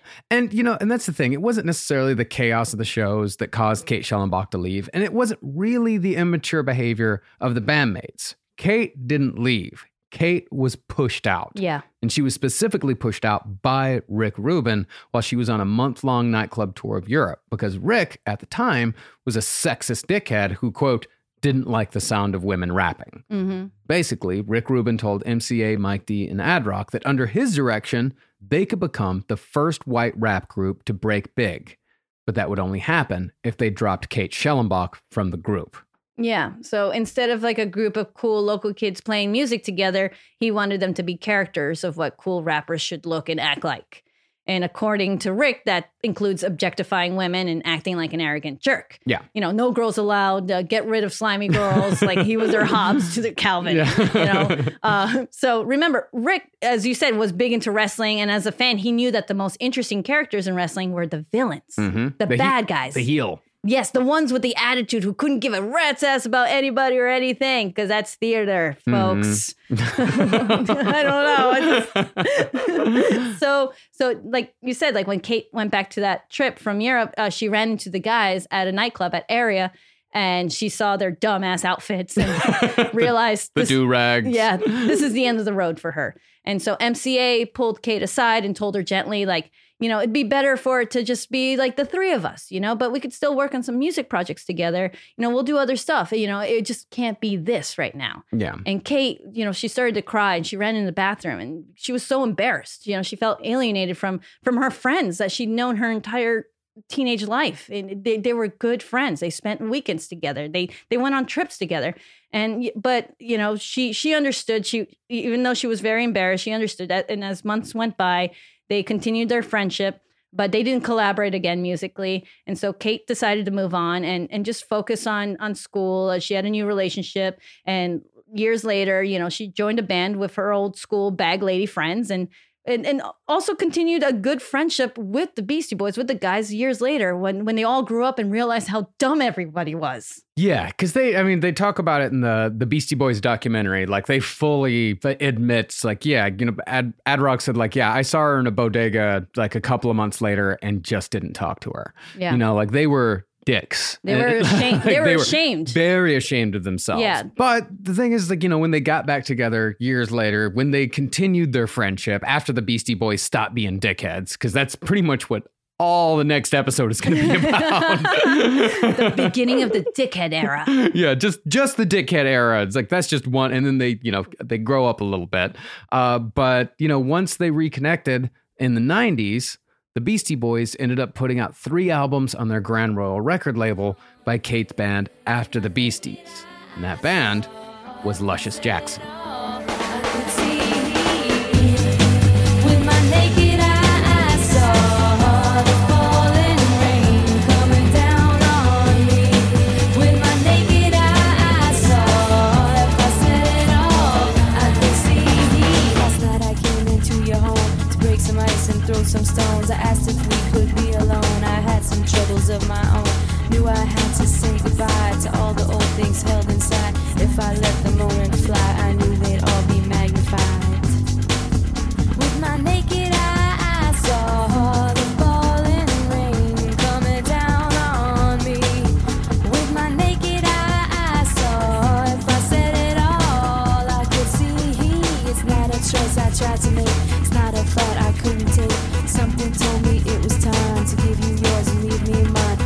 started to be clear. I watched the sunlight coming near. I knew the day, I knew the night. I knew I could regain my sight.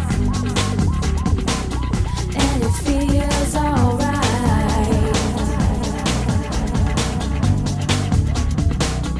And it feels alright. With my naked eye, I saw the falling rain coming down on me. With my naked eye, I saw, if I said it all, I could see.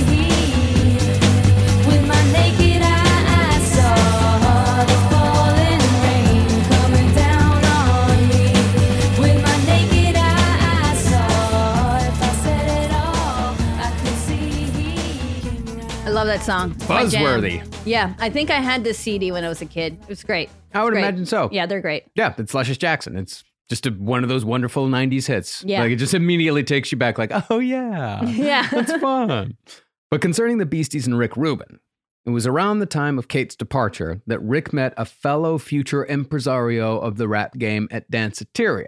And this fellow future rap impresario had been quite impressed that a white boy from Long Island could produce something as sick as the Tila Rock track, It's Yours. His name was Russell Simmons. And while he, like Africa Bambaataa, has proved to be such a monster that he moved to a country without an extradition treaty with the United States to escape prosecution for his crimes, Yeah. you can't tell the Beastie Boys story or even the story of hip hop without talking about Russell Simmons' contributions.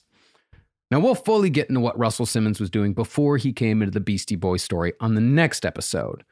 But when Russell Simmons met Rick Rubin, Russell was one of the few successful hip hop managers in New York, responsible for such luminaries as Spider D, the aforementioned Jimmy Spicer, and the legendary Curtis Blow. Brakes in a bus, brakes on the car, brakes to make you a superstar, brakes to win and brakes to lose. But these here brakes will rock your shoes, and these are the brakes. Break it up, break it up, break it up.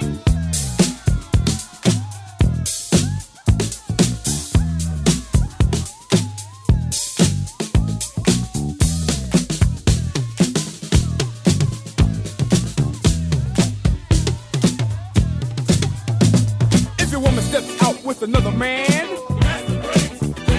and she runs off with him to Japan, and the IRS says they want to chat, and you can't explain why you claimed your cat, and Ma Bell sends you a whopping bill with 18 phone calls to Brazil, and you borrowed money from the mob, and yesterday you lost your job. Well, these are the breaks. Break it up, break it up, break it up. Yeah. These are the breaks. And anything bad that could happen to you. These are the breaks. You know, I memorized, I loved that song when I was a kid. Obviously, it was, that song came out way before my time, but my parents, I remember when I was a kid, they would buy those things that I guess you can seen on TV or something that. Time Life Music presents. Exactly. Remember the days? Remember the old days? Oh boy, Bob, do I ever. When music was music. Yes. My parents bought one of those, like the best of the 70s. Yeah. And I remember I used to play it all the time. And Curtis Blow, The Breaks, was one of the songs. So I memorized it because I loved it so much. I was like one of the Beastie Boys, like with my parents, like huge, like, you know, CD player thing. Yeah. And just like trying to learn it and everything. But I didn't become a Beastie Boy though. No, you did not. No, I just dropped in and went to, Dolls, you know, or something. Anyway. And actually the funny thing is Mike D's first concert when he was about 14, 15 was at Madison Square Garden that he went to with his older brothers. And the headliners, this is amazing bill. Crazy lineup. Headliners were the Commodores, and the opening act was Curtis Blow, and the middle act was Bob Marley and the Wailers. This was in 1980, so it was the second to last show before Bob died.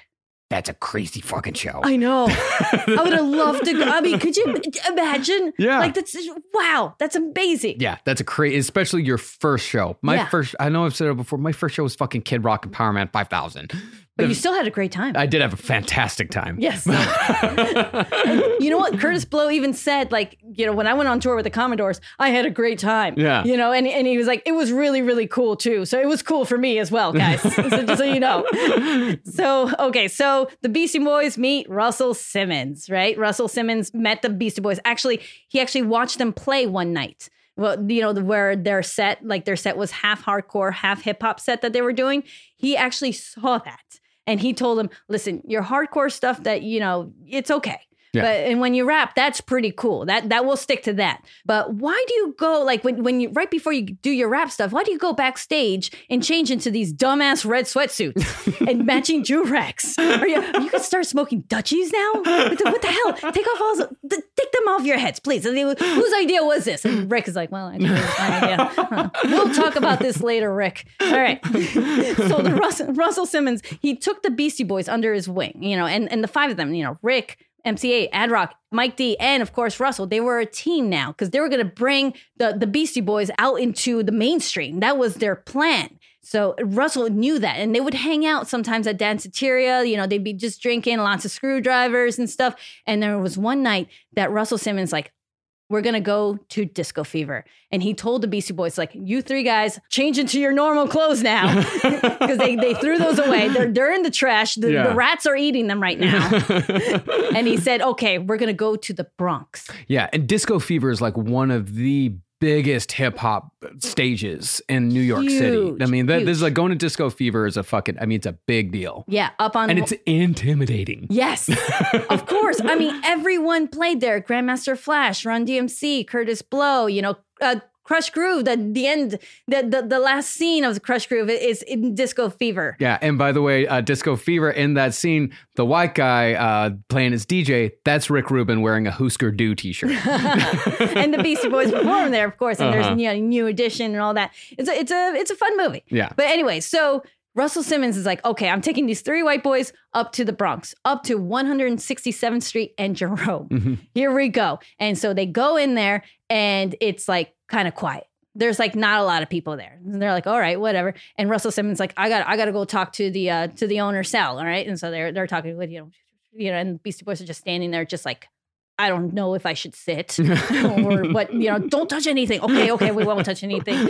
And then Russell Simmons hands them all microphones. It's like, you guys are going to go rap now. And they're like, now? Yes, right now. And so there was no stage for them. They had to kind of stand like right next to the booth, the DJ booth and the bar while people are going back and forth, just getting drinks and just hanging out. And they're like, all right, the DJ is going to play you a beat and you are going to rap in front of this Bronx all black crowd.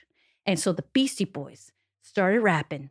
And they did it. It was like a 3-minute thing. They were just working whatever rhymes that they could remember on the top of their head that they've been practicing with Rick and NYU. And they just got through it. They did it. The three of them, you know, yo, wave your hands in the air, do whatever you can. And then when they were done, it was fine. Honestly, there's no climax to this.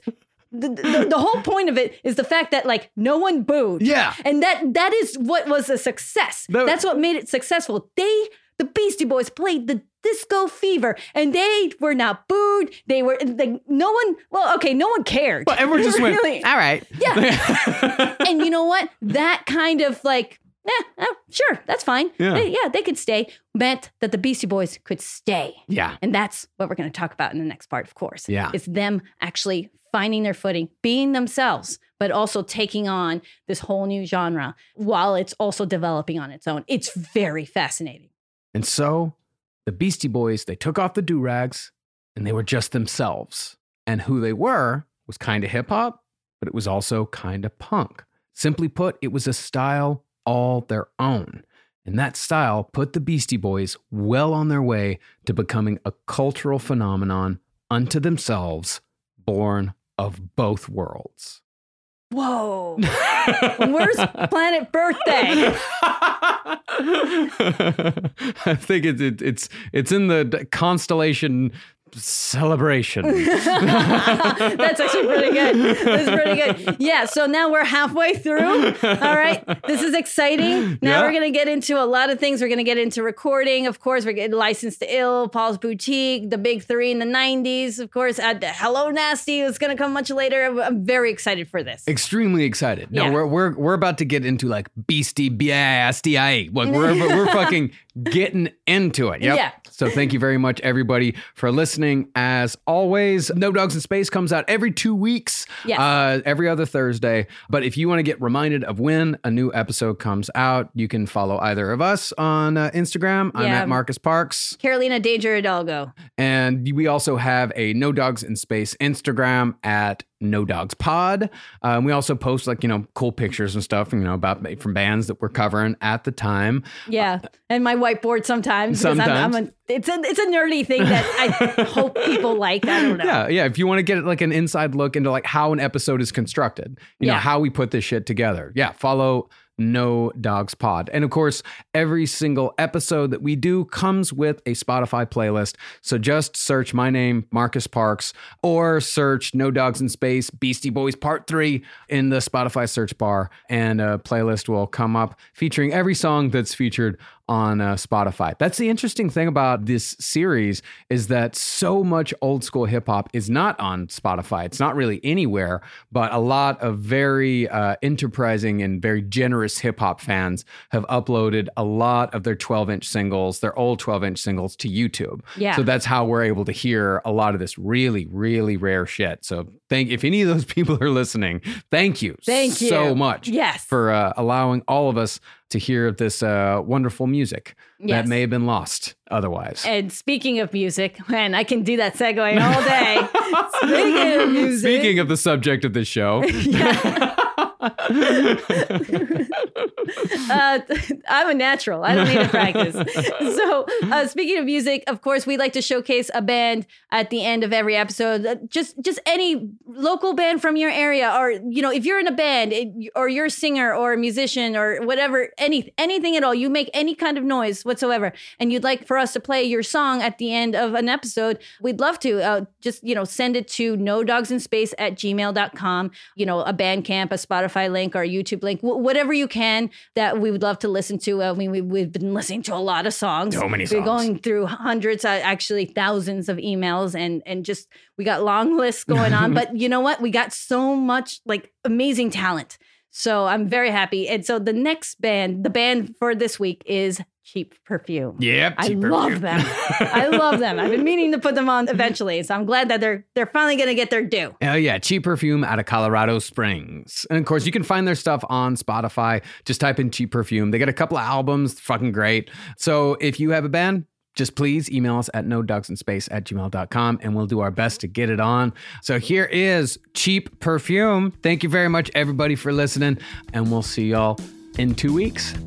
Thank you. Goodbye. Thank you. Bye. Our fear has made us gullible. Our bully roads have taken control, and now they're yelling off with their heads. We've been through this, we ended it. Or so we thought, it had been fought. It's like an army back from the dead.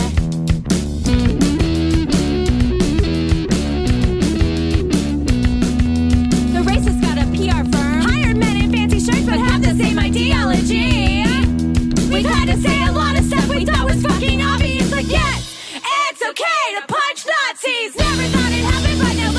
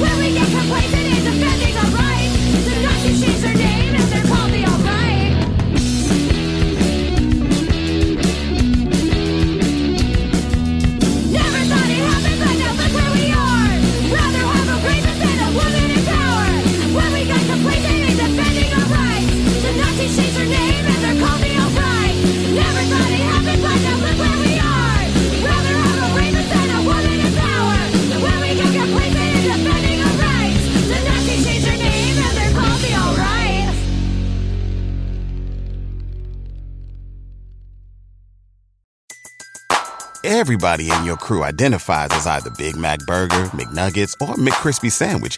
But you're the Filet-O-Fish Sandwich all day. That crispy fish, that savory tartar sauce, that melty cheese, that pillowy bun. Yeah, you get it. Every time. And if you love the Filet-O-Fish, right now you can catch two of the classics you love for just $6. Limited time only. Price and participation may vary. Cannot be combined with any other offer. Single item at regular price. Ba-da-ba-ba-ba. When booking with other vacation rental apps sounds like this. This place doesn't look like the pictures. Is there a door behind all those spiders? It's time to try one that sounds more like a vacation. This is perfect. Relax. You booked a Vrbo.